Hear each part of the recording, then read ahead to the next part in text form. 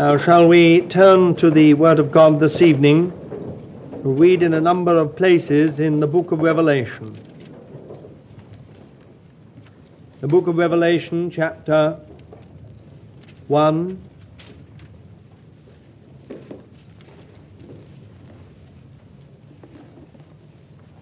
Revelation chapter 1 and verse 12. And I turned to see the voice that spake with me, and having turned I saw 7 golden lampstands, and in the midst of the lampstands one like unto a son of man, clothed with a garment down to the foot, and girt about the breasts with a golden girdle. And his head and his hair were white as white wool, white as snow, and his eyes were as a flame of fire, and his feet like unto burnished brass, as if it had been refined in a furnace, and his voice as the voice of many waters. And he had in his right hand 7 stars, and out of his mouth proceeded a sharp 2-edged sword, and his countenance was as the sun shineth in his strength. And when I saw him, I fell at his feet as one dead. And he laid his right hand upon me, saying, Fear not, I am the first and the last and the living one, and I was dead, and behold, I am alive for evermore, and I have the keys of death and hell. Write therefore the things which thou sawest, and the things which are, and the things which shall come to pass hereafter, the mystery of the 7 stars which thou sawest in my right hand, and the 7 golden lampstands. The 7 stars are the angels of the 7 churches, and the 7 lampstands are 7 churches. And then follows, of course, the message to the 7 churches. We will just read in chapter 2, verse 7, He that hath an ear, let him hear what the Spirit saith to the churches. To him that overcometh, to him will I give to eat of the tree of life, which is in the paradise of God. And then in verse 11, He that hath an ear, let him hear what the Spirit saith to the churches. He that overcometh shall not be hurt of the second death. Verse 17, He that hath an ear, let him hear what the Spirit saith to the churches.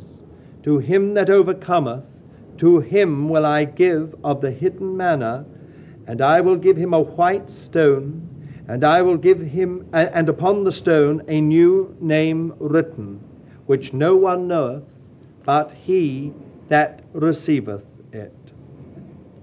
Verse 26 and to 28, And he that overcometh, and he that keepeth my works unto the end, to him will I give authority over the nations, and he shall rule them with a rod of iron. As the vessels of the potter are broken to shivers, as I also have received of my Father.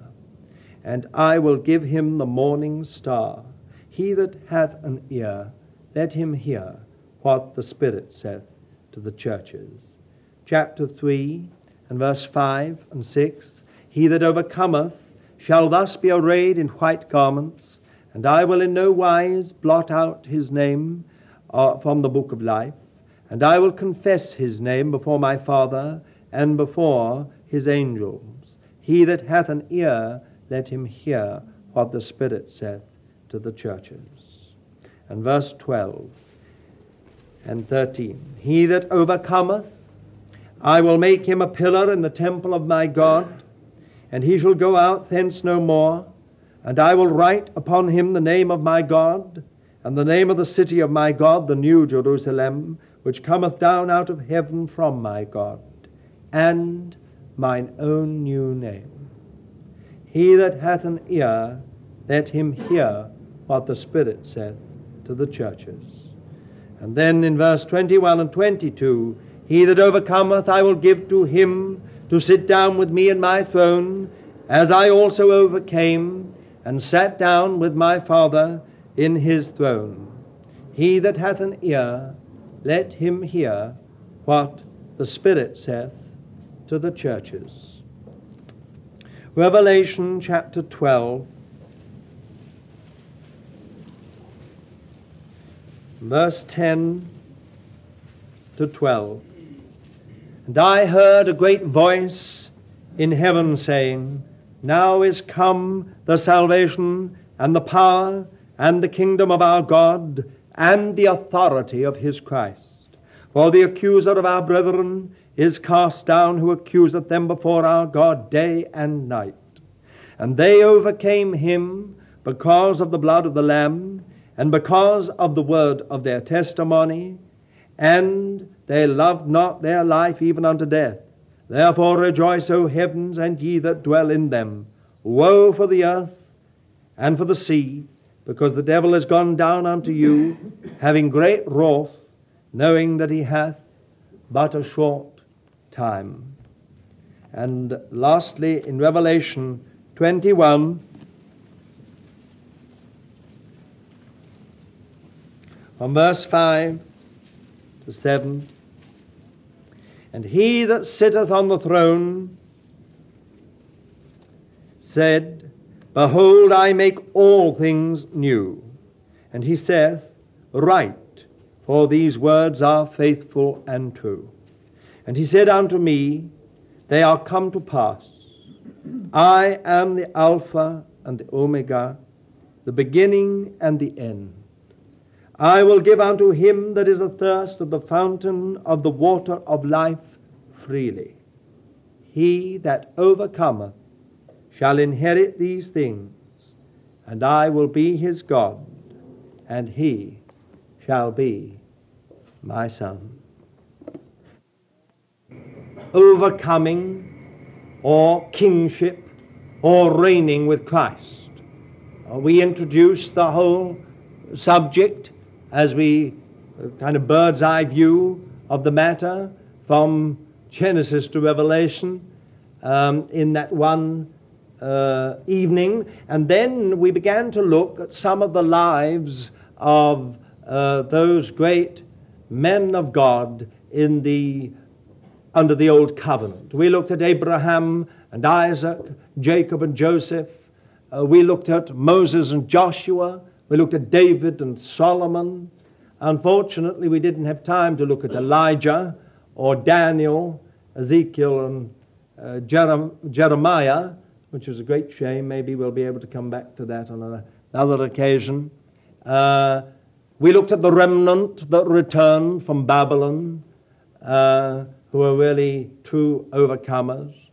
And then finally, on our last evening that we had together on this matter, the last time I spoke on it, we looked at the Lord Jesus Christ as the overcomer, who sums up in himself all the qualities we saw in these servants of the Lord. And we saw that really we have got to go the same way as the Lord Jesus. We have to overcome as he overcame. And the most wonderful thing of all is that he is with us. He is in us by the Spirit of God to overcome and to make available to us all the power of his own overcoming life and nature. And that is, of course, the key to the whole thing. I do hope you grasped that when last we spoke about this matter. Now, this evening, I would like to look at this matter of reigning with Christ, or overcoming, or kingship, however you like to view it, in three vital spheres. Three very practical spheres in which really the Lord is looking for us to reign with his Son here and now. We're going to know something of reigning with him in the kingdom that is to come. If we're to know something about really sitting down with him in his throne and administering the government of God in the ages that are to come, then there are three spheres in which we as the people of God have got to know overcoming. It is very interesting, isn't it, when we look at the book of Revelation. For a long, long time, this book of Revelation, upon which so many complex theories have been developed, and over which I must say that when one reads some of the books on it, one almost feels like putting an ice pack on one's head and going back to the Bible for relief. When you read some of the theories and things, even our beloved brother Watchman Nee, I do really feel a bit like the Apostle Peter in this matter, saying there are things hard to be understood in this last book of his. Well, I don't know if you've found that out yet. I'm sure there is a tremendous amount that will be of great use to us all, but we find on the whole the things written on the book of Revelation to be extremely hard to take in. And of course, if you only confine yourself to one book, you'll do a little better. But if you are an avid reader, and you start off on one book and feel that you've got some sort of pattern or outline for the book of Revelation, and then you get another which completely demolishes the first, that's when you begin to get somewhat confused and perplexed. And when you go on to the third and the fourth and the fifth, which tend to demolish all the previous theories, in the end you sink almost for the third time, never to come up again on the matter of a clear understanding of the book of Revelation. It is an interesting fact that the book of Revelation was one of the books most contested in the early church. And in fact, it did not come to its final position as the last book of the canon of Scripture until about the 4th century after Christ, when it was finally universally recognized and accepted and came to occupy the last place in the 66 books of the Bible. Of course, it was the sovereignty of God that brought this book to its right place as the conclusion of inspired Scripture, as the conclusion, the summing up of the Word of God. And it is therefore very interesting that when we come to it, we find that there is so much to do with the overcomer. The book opens with the risen Christ in the midst of 7 very ordinary local churches. It is interesting that a number of the other churches that we have records of in Acts are not mentioned here, but 7 are selected. Some are mentioned there, but 7 are selected, and we find the risen Christ, an extraordinary vision of the risen Christ in the midst of 7 golden lampstands, each of which represents one of these local churches. Now, our Lord could have said all kinds of things to these churches, but without exception, after putting his finger upon anything that was wrong in those churches, or finding nothing wrong, commending them, without exception, he ends up his message to each of the 7 churches speaking about the overcomer. One therefore can only deduce that this matter of overcoming is of tremendous importance to our risen Lord.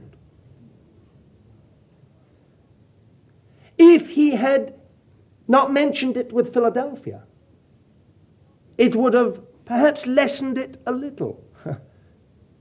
But even to the church at Philadelphia, he speaks just indeed, he says even more about overcoming. And some of the most glorious things that are said about it are said to the church, which he commends. That is the importance of this matter. That when our Lord looks at the churches, that is the church in time and on earth and in given localities, The thing, whatever he sees right or wrong, whether he can only commend or only rebuke, or whether it's a mixture of rebuke and commendation, the one message that comes through it, that sums up everything that's on his heart, is the matter of overcoming.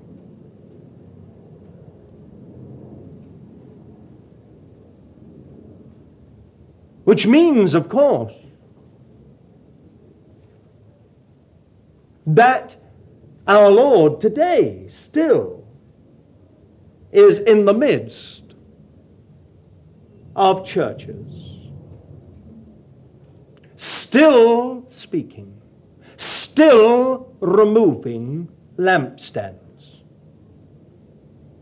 still rebuking, still commending, and still saying the same thing about overcoming.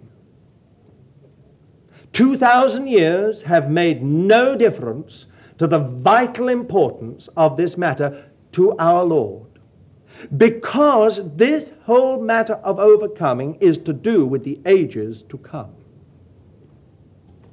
It is to do with the administration of the kingdom. It is to do with the throne of God and its practical outworking.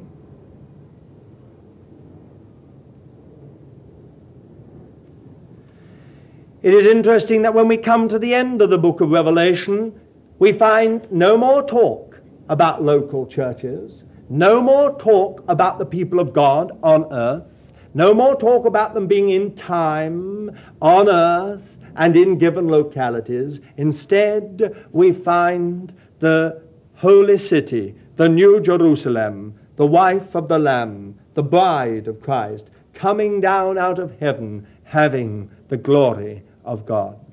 And it is interesting that then we get the same extraordinary bringing together of two things, some things which seem to be to do with salvation and almost initial things in the Christian life, when our Lord says, "He that is athirst, let him drink," and so on in Revelation 21 and verse 6, "I will give unto him that is athirst of the fountain of the water of life freely." And then goes on to this matter which is the objective of everything. "He that overcometh shall inherit these things, and I will be his God, and he will be my son."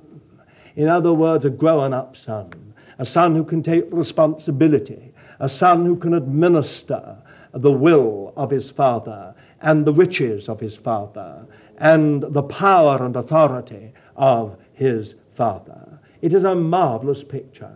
We saw at the beginning 7 golden lampstands. When we come to the end of the book of Revelation, we have really one great golden lampstand. We are told, for instance, that the light in which the nations will walk will be the glory of God and of the Lamb. The glory of God did lighten it, and then it says, "And the Lamb is the lamp thereof." Then who is the stand?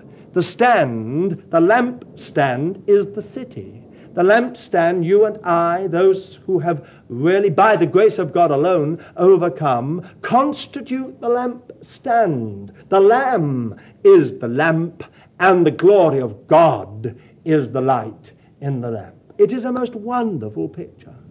And the final word, of course, is in Revelation 22 and verse 3, "There shall be no curse any more. The throne of God and of the Lamb shall be therein, and his servants shall serve him. And they shall see his face, and his name shall be on their foreheads. And there shall be no night no more, and they need no light of lamp, neither light of sun, for the Lord God shall give them light, and they shall reign forever and ever." It is a most wonderful word, profound in its simplicity, but tremendous in its power. They shall reign forever and ever. In the midst of it all, in Revelation chapter 12, we have those wonderful words, "And they overcame him because of the blood of the Lamb, because of the word of their testimony, and that they loved not their lives even unto death. Now, I won't speak about that this evening. Maybe we shall have another evening on this, and I will perhaps just talk about the constituents of overcoming, the actual constituents of overcoming. But tonight, what I want to just say is this. We have an overall picture in this last book of the Bible, this conclusion of the inspired canon. We have this overall picture beginning with the risen Christ in the midst of the 7 golden lampstands, and speaking to them, saints, believers, redeemed, children of God, meeting together in a special way, on a certain foundation. And he speaks to them all about this matter of overcoming. And then we span the whole age, and we see at the end the golden lampstand itself. The glory of God, the light, the Lamb, the lamp, and the stand, the city. And we see the nations walking in the light of it. It is a most wonderful picture. And we hear again those wonderful words as that wife of the Lamb comes down out of heaven. We hear these wonderful words, to him that overcometh, he that overcometh shall inherit these things, and I will be his God, and he shall be my son. If this matter is so vital, what are the spheres in which we as the people of God are to overcome? First of all, this whole matter of kingship, or reigning with Christ, or overcoming, is related to the individual. It is related to the individual. You cannot hide in the mass. There is something about us all that likes to hide in the mass. Oh, we're always talking about the heaviness of the whole thing and how difficult it is, but we hide in the mass. We would hate it if we were suddenly put on the spot. We would hate it if suddenly some divine finger were to isolate us and say, now you. We love to be able to talk about the whole and say, oh, it's so difficult. You know, all of them. And they are this, and they are that. Well, you know what Halford House is. That kind of thing. But we don't want to be isolated. My word, we would die a million deaths if the finger of the Spirit were somehow or other to point to us, and we were isolated and challenged, and then we really had to do something. We live in the days of mass media, mass movements. Everything's en masse. We've never had a population problem such as we have today. Growingly, it is so. And the easiest thing for believers now, having seen something of the nature of the church and having seen something of the corporate, the essential corporate nature of what God is doing, to hide in the mass. And it is a very easy thing. You only have to have a nucleus of people who really know the Lord and know what God is after, and the rest can hide in it. Until they are taken to be with the Lord, or something happens, we can hide. We can just drift along in a fool's paradise, thinking that in fact we're really getting places, when in fact God says we're getting nowhere. Coming along to times of worship, coming along to times of prayer, never really participating, always comforting ourselves that somehow or other our very presence surely is some sign to God, and God looks on the heart, which he certainly does, and doesn't take too much note of the lip. We are entirely wrong. For you are not only saved with the heart, but with the lip. And that is a principle that we find shot through everything. That until we are prepared with the lip to confess what we believe in the heart, God never commits himself fully. So we can hide in the mass. You younger ones, as one of the great problems of a second generation. How many times we've prayed, God preserve us from a second generation. May we all be first generation in spirit.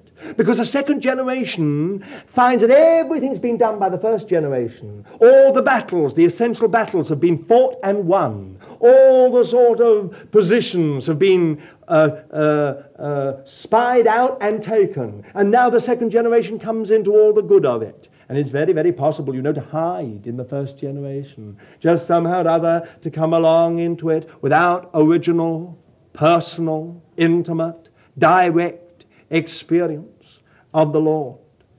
But you will notice what our Lord says, not in one single instance will all our Lord's concern for the building of the church, for all our Lord's avowed concern for the completion of the house of God, not on a single occasion does our Lord say, to those who have an ear to hear,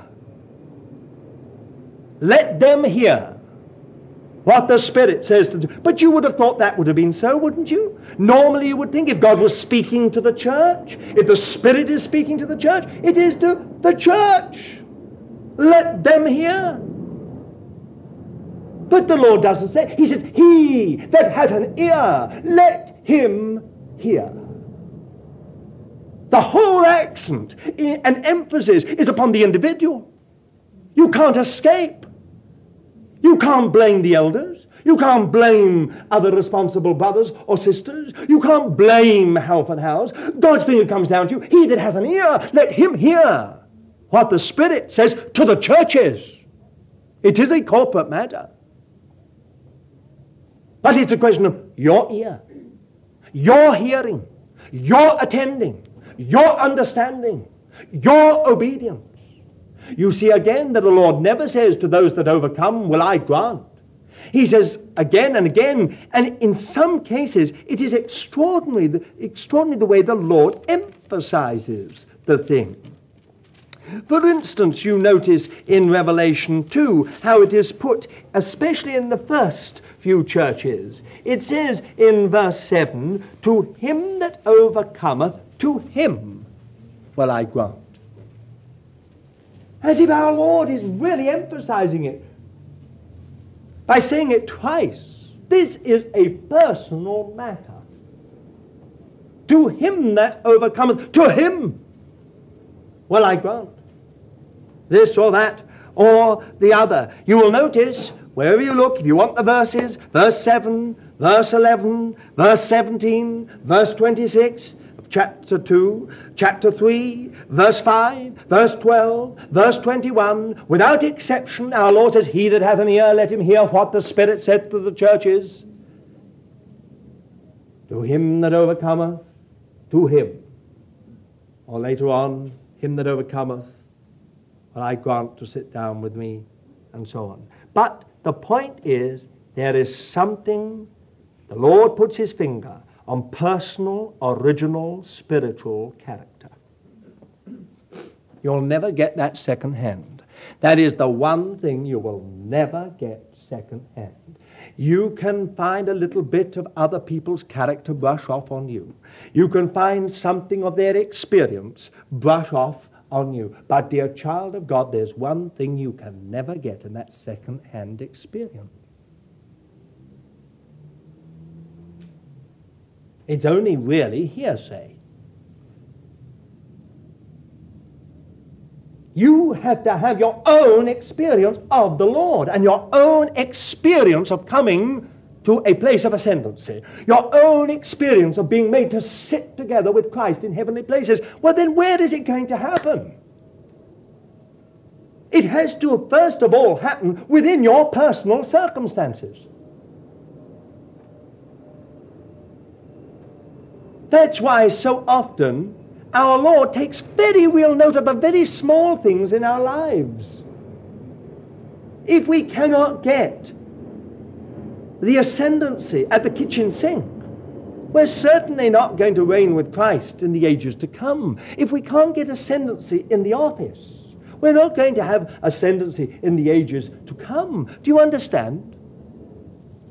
We sometimes think, oh, well, they're these little things. little things. But it is these little things that make or break us.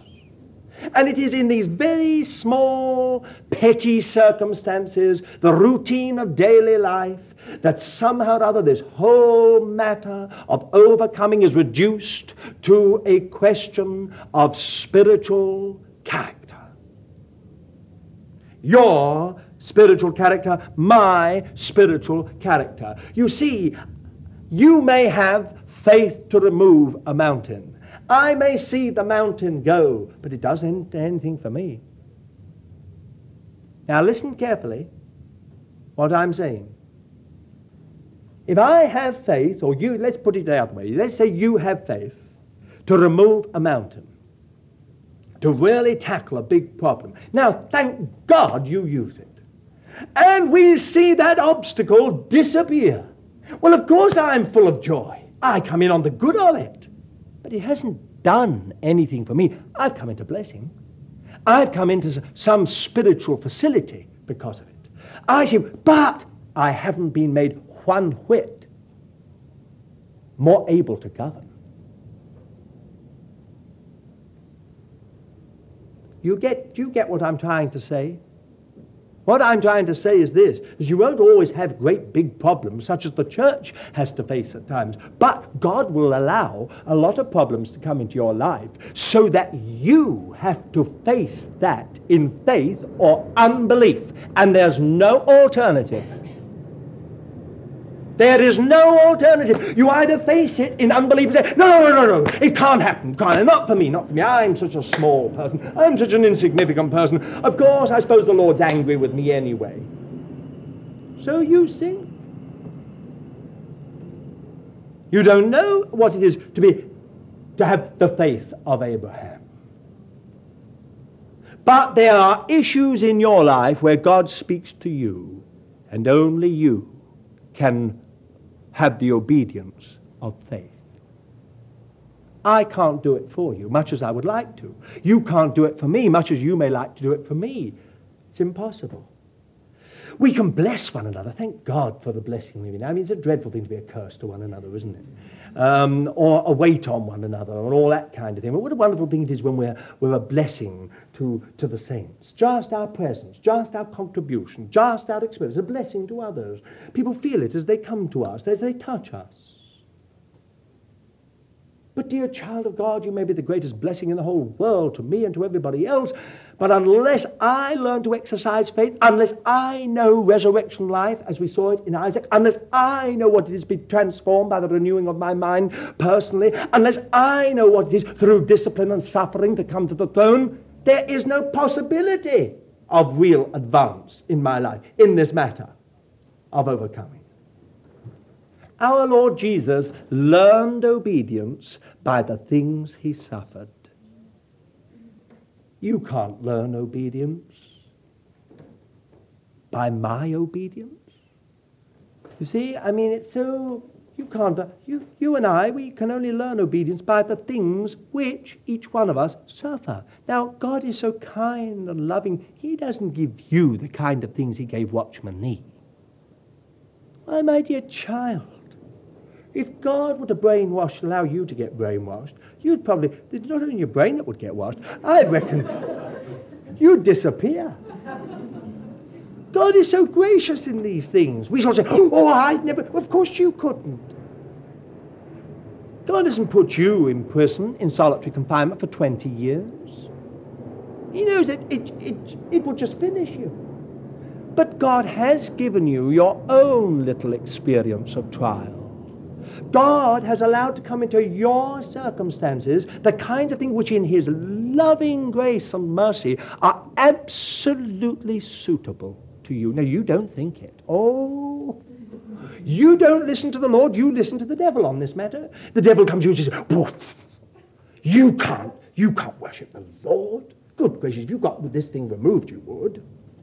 But I mean, with a boss like that, it'd ruin anyone's life. Or you've got family circumstances like that, children like that. Because if you were like so-and-so, I mean, with that marvelous pattern family, you'd be raring to go. But you can't do it. And remember what it says in Timothy. I mean. And so you see, we sink into ourselves. We're finished. We feel that our circumstances are really almost too much. And that well, if the Lord doesn't change them, well, that's too bad then. That's the end. But in actual fact, God knows all about your circumstances. They have been allowed with a very real wisdom behind them. Because they are just what is required for you to come out in Christ. To grow up in Christ. He doesn't give you the big things. He gives you what you can bear. But we don't feel that we can bear them. Now, it's just supposing the Lord gave you something which you know, now I can get my teeth into that, Lord. See? I mean, that's not overcoming. I mean, if you can walk over those things, that's not overcoming. Now, if the Lord gives you something which your immediate reaction is, oh, it's too much, that's too much, that's finishing me, then it's either faith or unbelief. It's either resurrection life or death.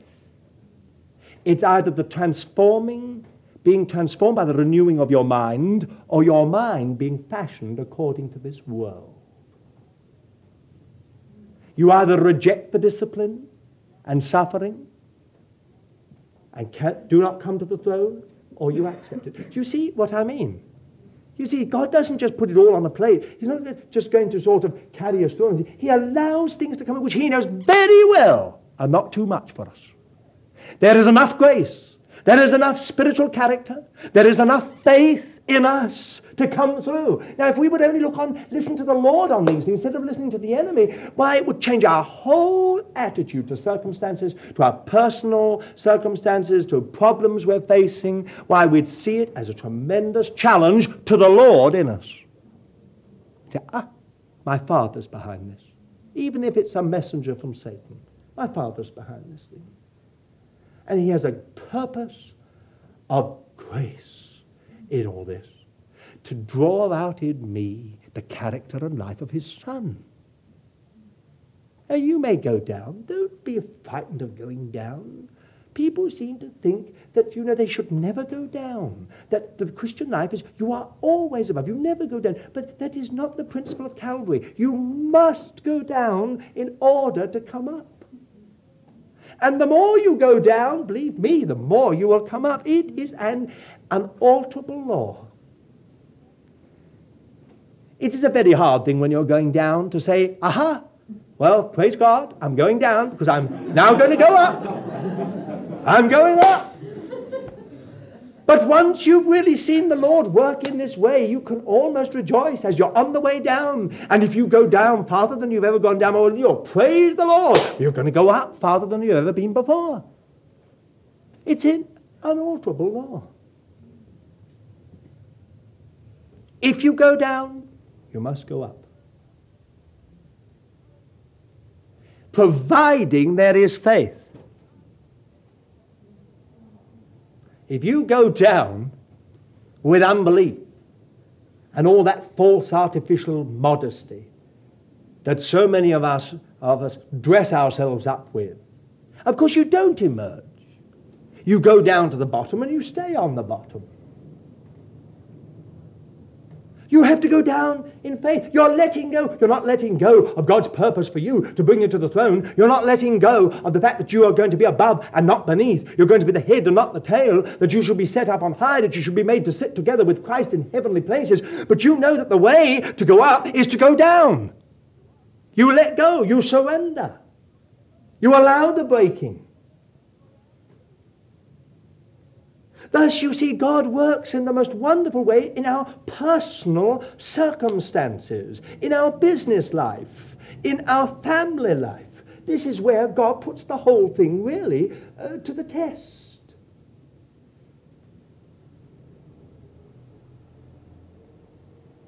To him that overcometh, to him will I grant this, and this, and this, and this.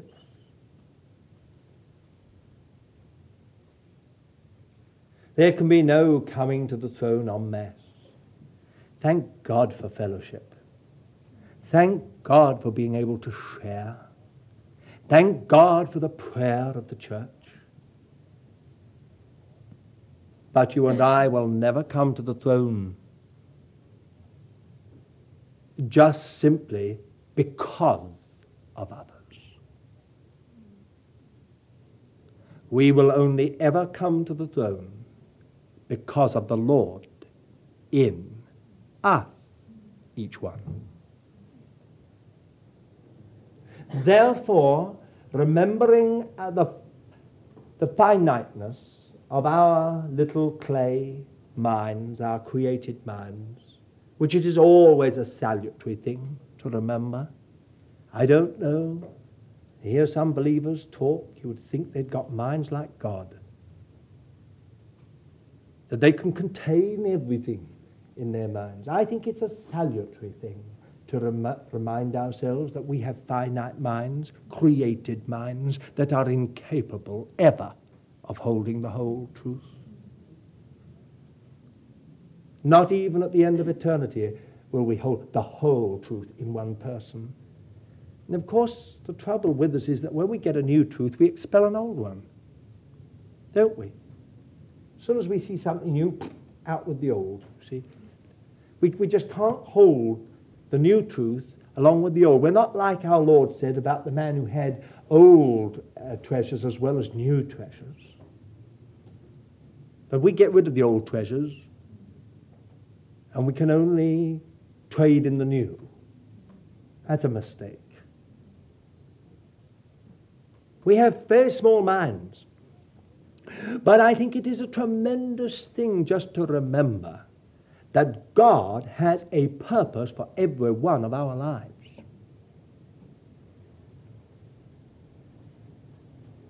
And that He has chosen our circumstances and our way for us because He has a way to bring us to the throne. Now, I trust the Lord will forgive me for saying this, but He knows what I mean. You see, if I had been the Lord, and you can be very thankful, I am not. If I had been the Lord, I would never have allowed Watchman Nee to be in prison for 20 years.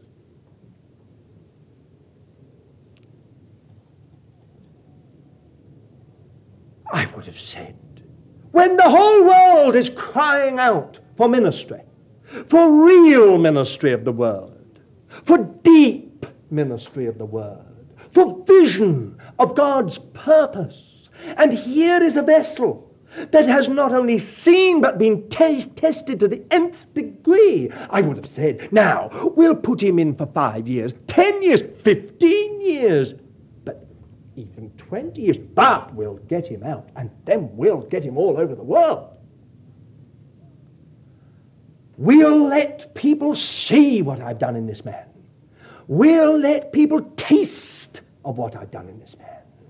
We'll let this man become a chosen vessel by which all this is poured out in even greater fullness than ever before. Not God. He takes a man with one of the greatest ministries in the history of the church,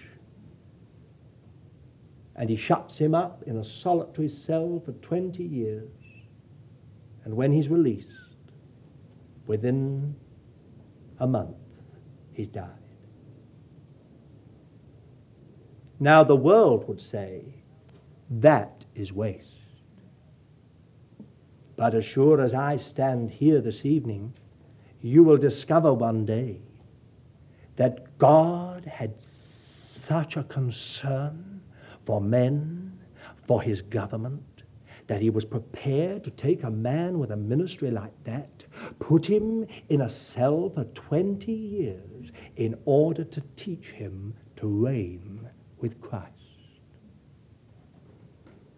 That may explain a lot of things that God is doing with you on a very much smaller level and scale.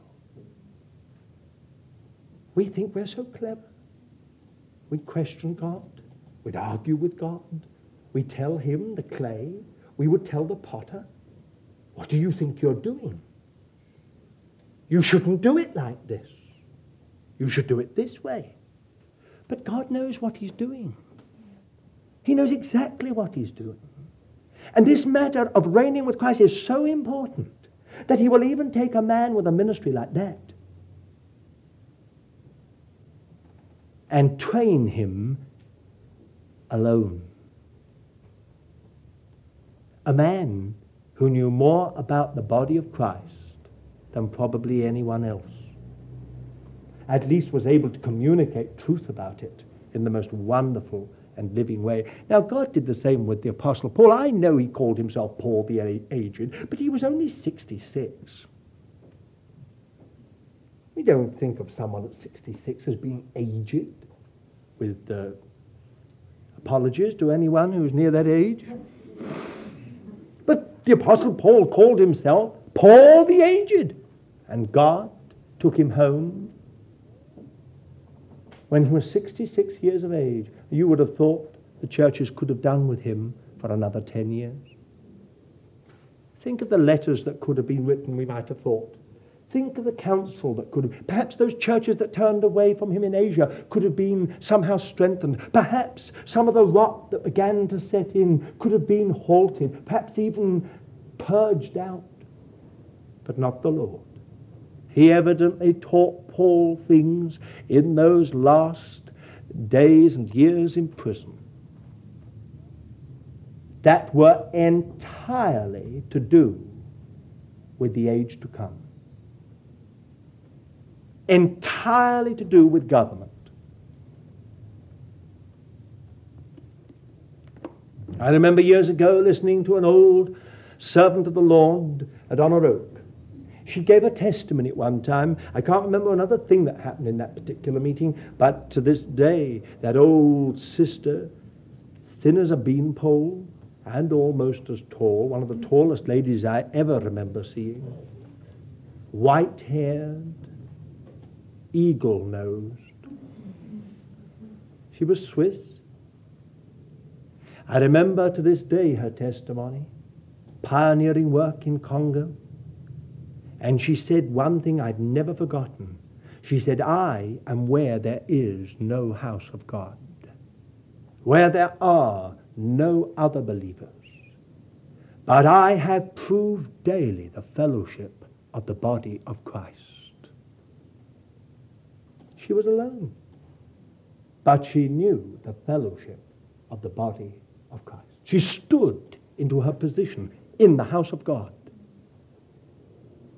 That doesn't mean that all of us should now go away and be sort of isolate ourselves. You see, we have one another, but isn't it amazing that God can take a person right out there in the job with no possibility of fellowship, and we have all the luxury of it, and all the privileges of it, all the advantages of it, and teach someone there on their own deep, deep lessons about the body of Christ. I'm sure God did that with Watchman Nee, and he did it with Apostle Paul and with many another.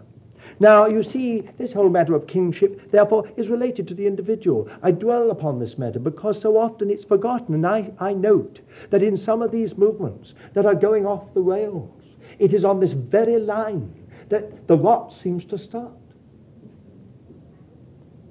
Somehow the whole thing becomes en masse. Just simply drifting with one another. God preserve us from those eccentric nutcases that the Lord's people are so often blessed with. As Professor Blakelock used to call them, God's awkward squad. We don't want their number to grow. But we don't mean by being individuals, having original spiritual character, that we become queer or eccentric or somehow individualists. We mean that each one of us has our own knowledge of the Lord.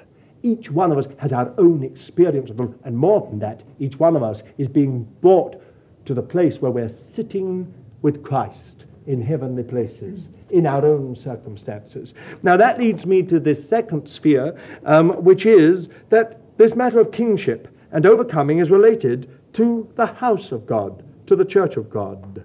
You notice that the overcomer, the Lord Jesus, is in the midst of 7 churches. And those 7 churches indicate the completeness of the church.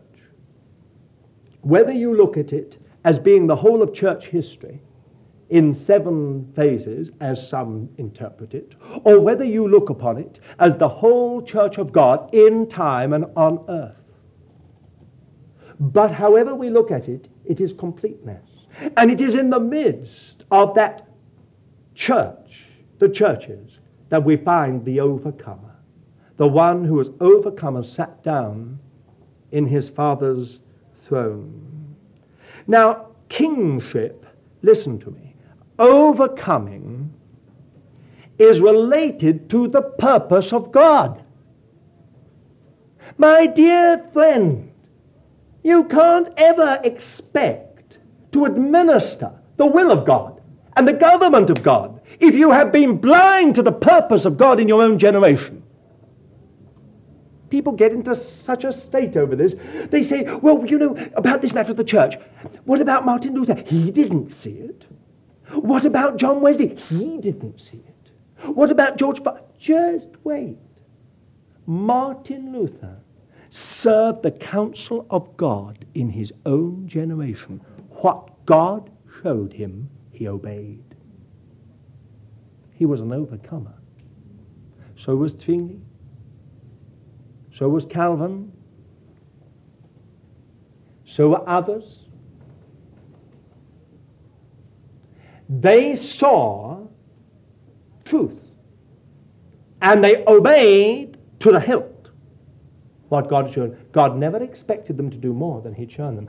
In his day, it was a phase of recovery, and what he was out to recover, they gave themselves to the Lord for. As it is said of David, he served the counsel of God in his own generation, according to his own generation. What is the counsel of God in our generation? What is the thing God is doing in our generation? What is the phase of recovery that is in our generation? Because if you and I want to really know something about kingship, then we have got to see not only what was the purpose of God and what he has done, but we have to see what he is doing now and commit ourselves to it, lock, stock, and barrel. It doesn't matter where you find them. The overcomers in every generation are those who serve the counsel of God in their own generation. If Abraham had tried to be Enoch, he would have been a fool. And if Moses had tried to be Abraham, he would have been a fool. Now, I mean by that, if Moses had just gone out with his own family and said, we'll go to the promised land, he had to lead a people. If Abraham had tried to take the whole of Ur and preached in the streets of Ur and said, now everybody, anyone here in Ur, if you'll come with me, God's going to make of me a great people. If you come with me, God said to him, have you ears, Abraham? Do you hear what the Spirit is saying? Get thee out of Ur of the Chaldees, out of thy father's house, out of thy kindred. You shall leave them. But when God spoke to Moses, he said, you shall bring my people out of Egypt. Supposing Moses said, no, just wait. You took Abraham out on his own. So, obviously, there's some truth in this matter. I better leave father and mother. I'll take Zipporah with me. Or whoever else.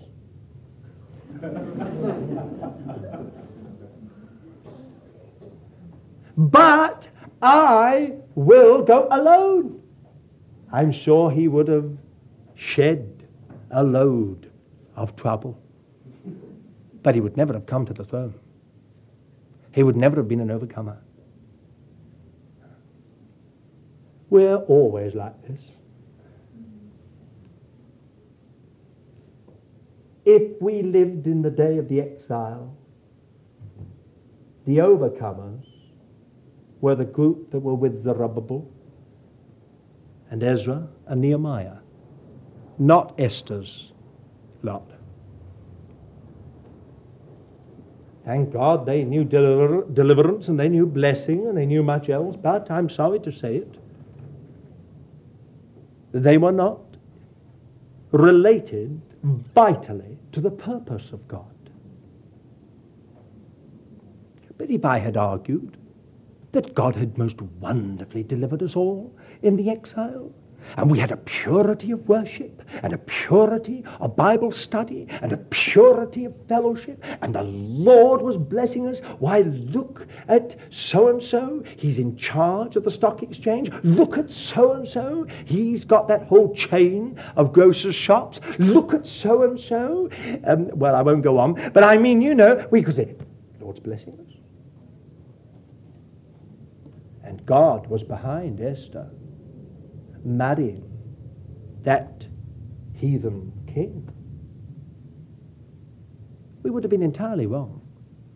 You see, we need an understanding of the times we live in.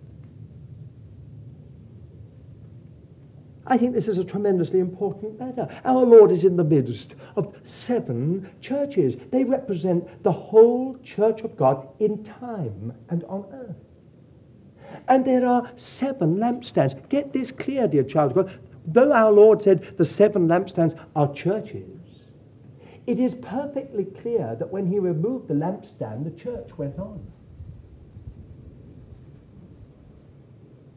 What then did our Lord mean with the lampstand, unless he meant the testimony of Jesus?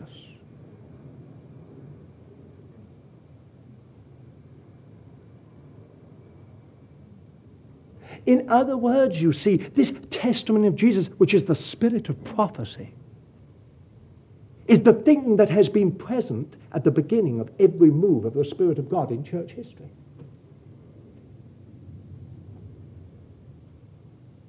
And if only people had ears to hear, they could have heard what the Spirit was saying to the churches at that time, and would have heard the words of our Lord, to him that overcometh will I grant to sit down with me in my throne, even as I also overcame and sat down with my Father in his throne. You see, we are so often living in the past. You know, we're living in our church life, our church organization, our church, always in the past, always in the past. Amongst us Christians, only what is 100 years old is respectable.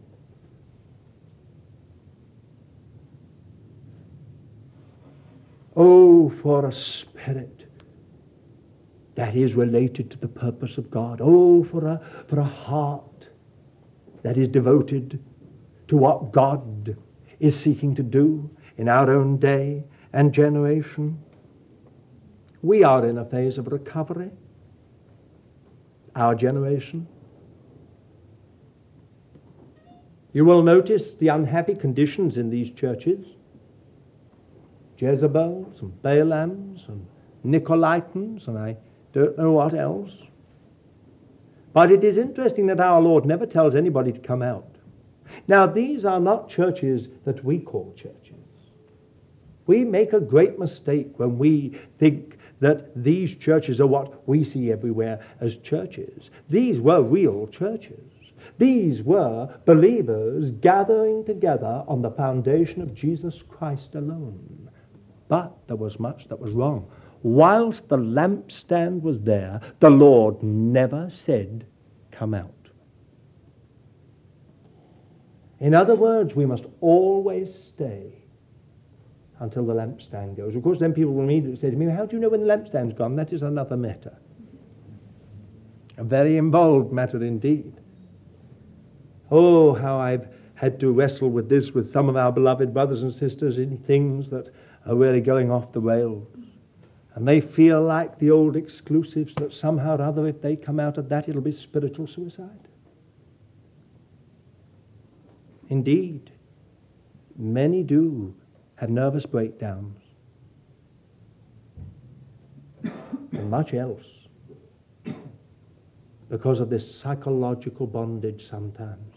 But, dear child of God, you and I are to stay with the lampstand. When the lampstand goes, we go. I shall be the first. Once the lampstand goes, I'd not stay a moment. I remember that wonderful old lady that came to us, who was a prayer partner in the Billy Graham work. And she'd been, I believe, a Methodist for many years. Forgive me, any Methodists. I remember how she was telling me how for years she labored on while the ministry became more and more liberal and more unbelieving, and the fellowship more and more social, but she said, I had a loyalty to the whole thing, and I felt that I must stay. And then she said, the Lord showed me something, and I can't remember the exact American phrase she used, but it was, I think she had gotten herself out. And she said, then people said to her, Miss So-and-so, how can you leave the sinking ship? And she said in that marvelous southern drawl, when I saw the captain get in the lifeboat, I knew it was time for me. I have never forgotten it. Why stay in a ship that's gone down when the captain himself is in the lifeboat? If our Lord has gone, we go with our Lord. That's what Watchman Nee once meant when he said, when the ark of the Lord and the tabernacle get parted, always follow the ark of the Lord.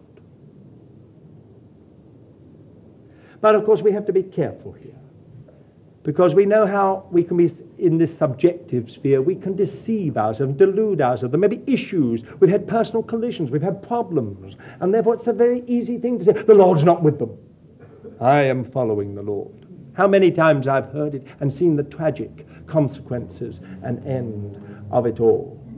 But what I am saying here this evening is so simple.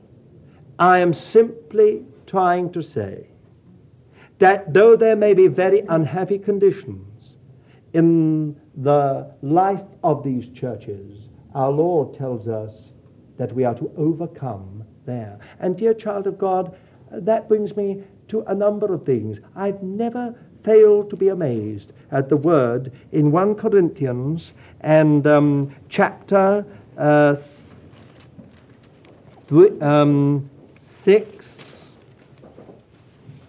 No, I'm sorry, that's... 1 Corinthians chapter 11 and verse 19. For there must be also factions among you, that they that are approved may be made manifest among you. I find that a remarkable way. It helps me to relax. If you are by nature a perfectionist, you like to rule out all those wrinkles. Shouldn't be anything. But the Word of God says, and there must be factions amongst you. There must be these things, these problems, these warts, these blemishes, these sort of things that like boils in the body, that because this is the way the approved of God among you are made manifest. Not just to us, but to the unseen powers, the angels who are being instructed by what is happening in the church. Did you know you were an object lesson for unseen principalities and powers, in which God is illustrating something and exhibiting something? It is very wonderful. Now, it seems to me that it is here in the sphere of the house of God that all that we are individually is put to the test. Now, if there isn't anything there, we can't get through. But if there is something there, we come through by the Lord in us. For instance, in the matter of fellowship and unity, we learn to give diligence to keep the unity of the Spirit in the bond of peace, with all lowliness of mind. Very often, the spirit that destroys the unity of the saints, is a haughtiness of spirit, a haughtiness of mind.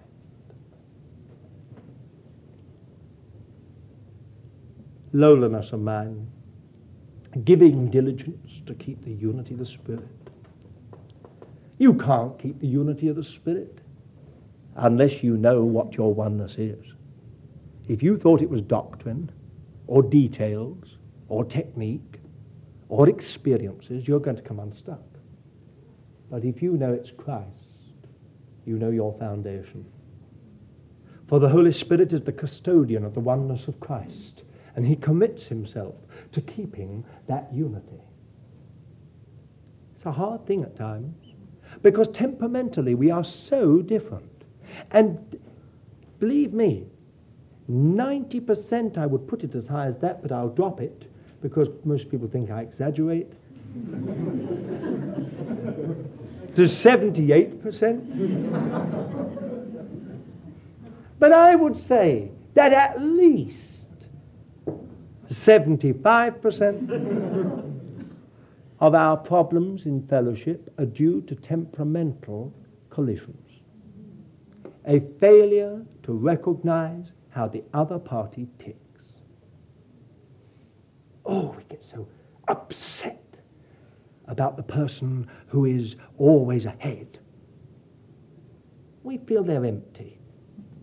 Anyone that's always in the forefront, always taking the initiative, always you hear their voice, they must be empty. Because the deep ones keep their mouths sewn up. Funny, isn't it? When you think of the Apostle Paul, who opened his mouth more than anybody else, and in whom there was such depth, yet somehow we've got this idea that if a person's silent, we say, silent waters run deep. Oh, our temperamental collisions. We don't understand each other. We don't give time to reckon. We sometimes, it's only after much experience, and some have much experience and still don't understand. There's matter of the difference that there is in us all. And yet, fellowship and unity, isn't it all put to the test here? How can we ever administer the government of God and the will of God if we've not known what it is to overcome in this simple matter of washing one another's feet? If we don't know what it is to love the brethren, to lay down our lives for one another, and that's not just for those we like, how can we possibly come to the throne? To the throne of the one who gave himself for all of us. Well, you see, you can go on and on in this. There are many, many matters. Take this matter of contribution. Many of us keep our hearts closed, our minds shuttered, and our lips jammed together when it comes to times of contribution. And yet, listen, we are built up a spiritual house to be a holy priesthood, to offer up spiritual sacrifices acceptable to God through Jesus Christ. Doesn't that disturb you? Oh, but you say it's Halford House. It is an interesting thing that people say that when we're all here on Sunday morning, there are too many of us. But even when you cut them down to a third of the size or a quarter of the size, they still keep their big mouths shut. No, you sort of say, well, I think he's very unkind the way he's putting all that. He doesn't understand the problems. But I do understand the problems. But I cannot compromise on this matter of overcoming unless you learn to open your mouth and give what you have of the Lord. You will not come to the throne. Don't you kid yourself that because it's all secret, you're going to come to the throne. My dear child of God, if you don't learn to communicate, you will never come to the throne. For communication is one of the essential principles of kingship. You must learn to communicate. Now, generally speaking, it's because of complexes, problems. Sometimes it's inherited difficulties that keep our mouths shut when it comes to really praising the Lord or contributing. But you will never come listen to me in this matter. I'm not just getting at you.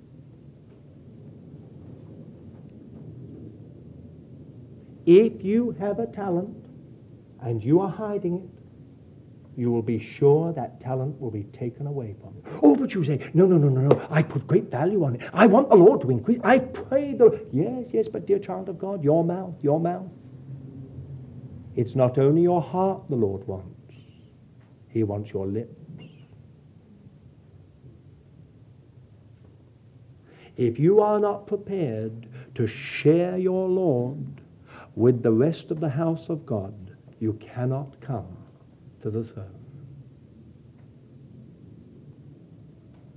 There are many other scriptures on this matter, aren't there? About stirring up the gift that is within us. About giving ourselves to our particular ministry. Why do you think it's all there? Well, then you say to me, I don't know my ministry. You think you've caught me? You don't know your ministry? Well, I'll tell you one ministry you've got. You can pray. You can pray. If you've never prayed before, start. Start to open your mouth and lead your brothers and sisters. Don't do one of those great long flowery prayers. You must surely have a kindling of your heart when someone else is praying for something. Well, jump in. Don't wait for one of the big guns to get in. Just get in and say, Lord, I second that. And then you can shut up. And then the enemy will come to you and say, what a silly little thing to say. Such a small contribution. Do you think God has heard that? But the angels are absolutely, well, I was going to say in a swoon. I mean, they're all over the place. Listen to that. So-and-so came through tonight. Just a few words. But they came to, wasn't it wonderful? And all the big guns don't get a mention. I mean, the whole of heaven is talking about it at tea time. All saying to each other, you know, did you hear? So-and-so's come through. So-and-so contributed in the company, in the prayer time of prayer at Halford House. The big guns, they're so used to us. They're probably as bored with us as you are.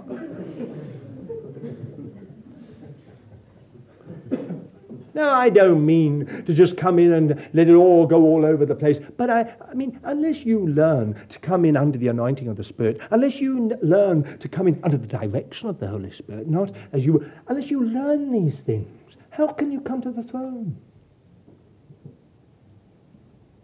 It must have been very difficult to contribute in some of these companies mentioned, don't you think? Gosh, it must have been terrible. But they were overcomers. Or again, take the matter of responsibility. I mean, just in a question, inward responsibility, bearing things upon our shoulders. How can anyone administer the government of God in the ages to come if they haven't started to shoulder the responsibility down here? Maybe it's only small things, but that's just where we all begin. Now, you see, dear child of God, this is a matter, isn't it? It's a big matter we're talking about. It's a very wonderful matter, too. What about the matter of worship? Oh, well, you say, I don't want to be part of those people who just use empty words.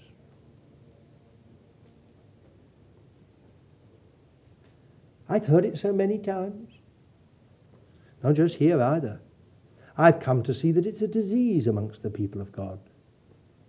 Wherever one goes, people say, I don't want to open my mouth and be like the rest of them. Be like the rest of them.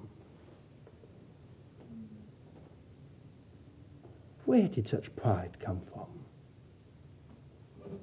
I should have thought that was the first thing that needed dealing with.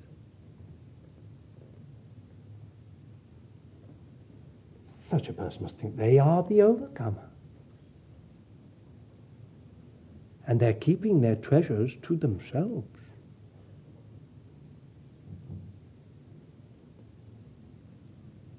I don't call that overcoming. Our Lord's not like that. He stoops to hear the simplest cry. And the most lisping praise. I know that there is sometimes empty praise. There are artificial phrases and all that dreadful preaching that I sometimes feel so sorry for our Lord. Over. No one has ever been more preached at than our Lord. When all he wants to hear is that he's loved and adored and appreciated.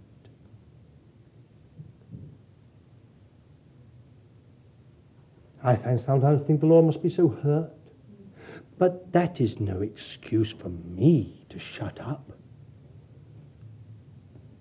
If everyone else is going to be artificial, well, by the grace of God, let me be real. Let me at least open my mouth and worship the Lord in spirit and in truth. But so often these things we feel are phantoms. They're not even real. For we sometimes feel that people won't even respond to anything we might give, and then we find that everyone does.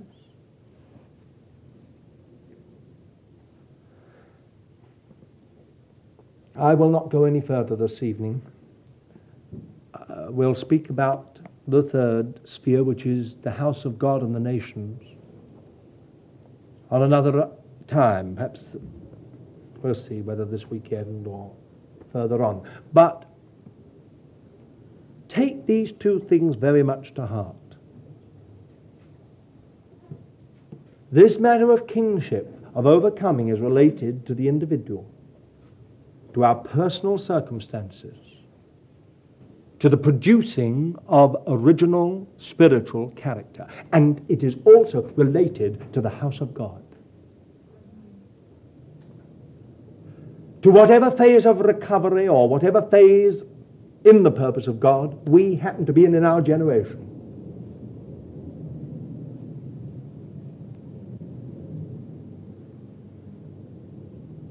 It is also related to our life together in practical terms.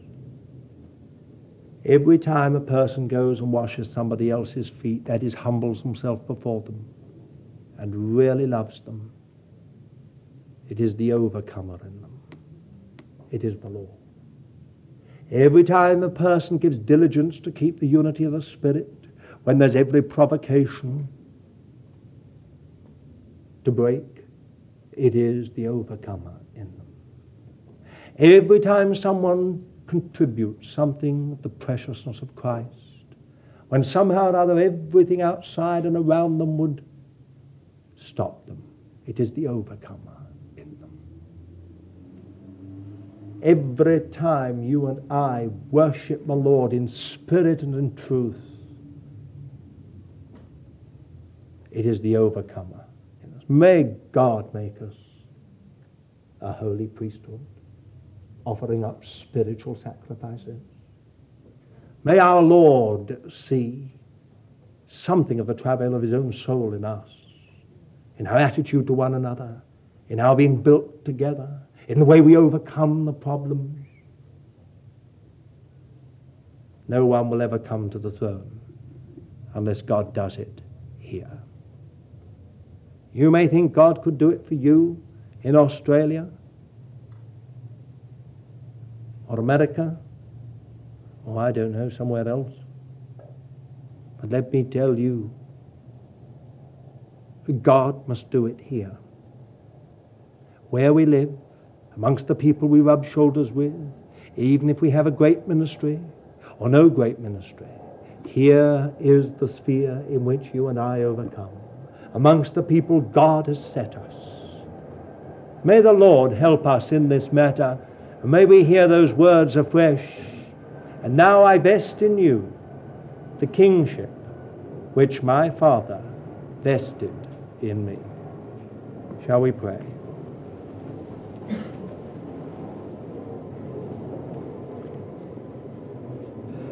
Dear Lord, we do pray that thou wilt write this kind of word upon our hearts. Oh, deliver us from misconstructions and misinterpretation. And Lord, write the real lessons indelibly in our hearts. We all want to be overcomers, Lord, by thy grace.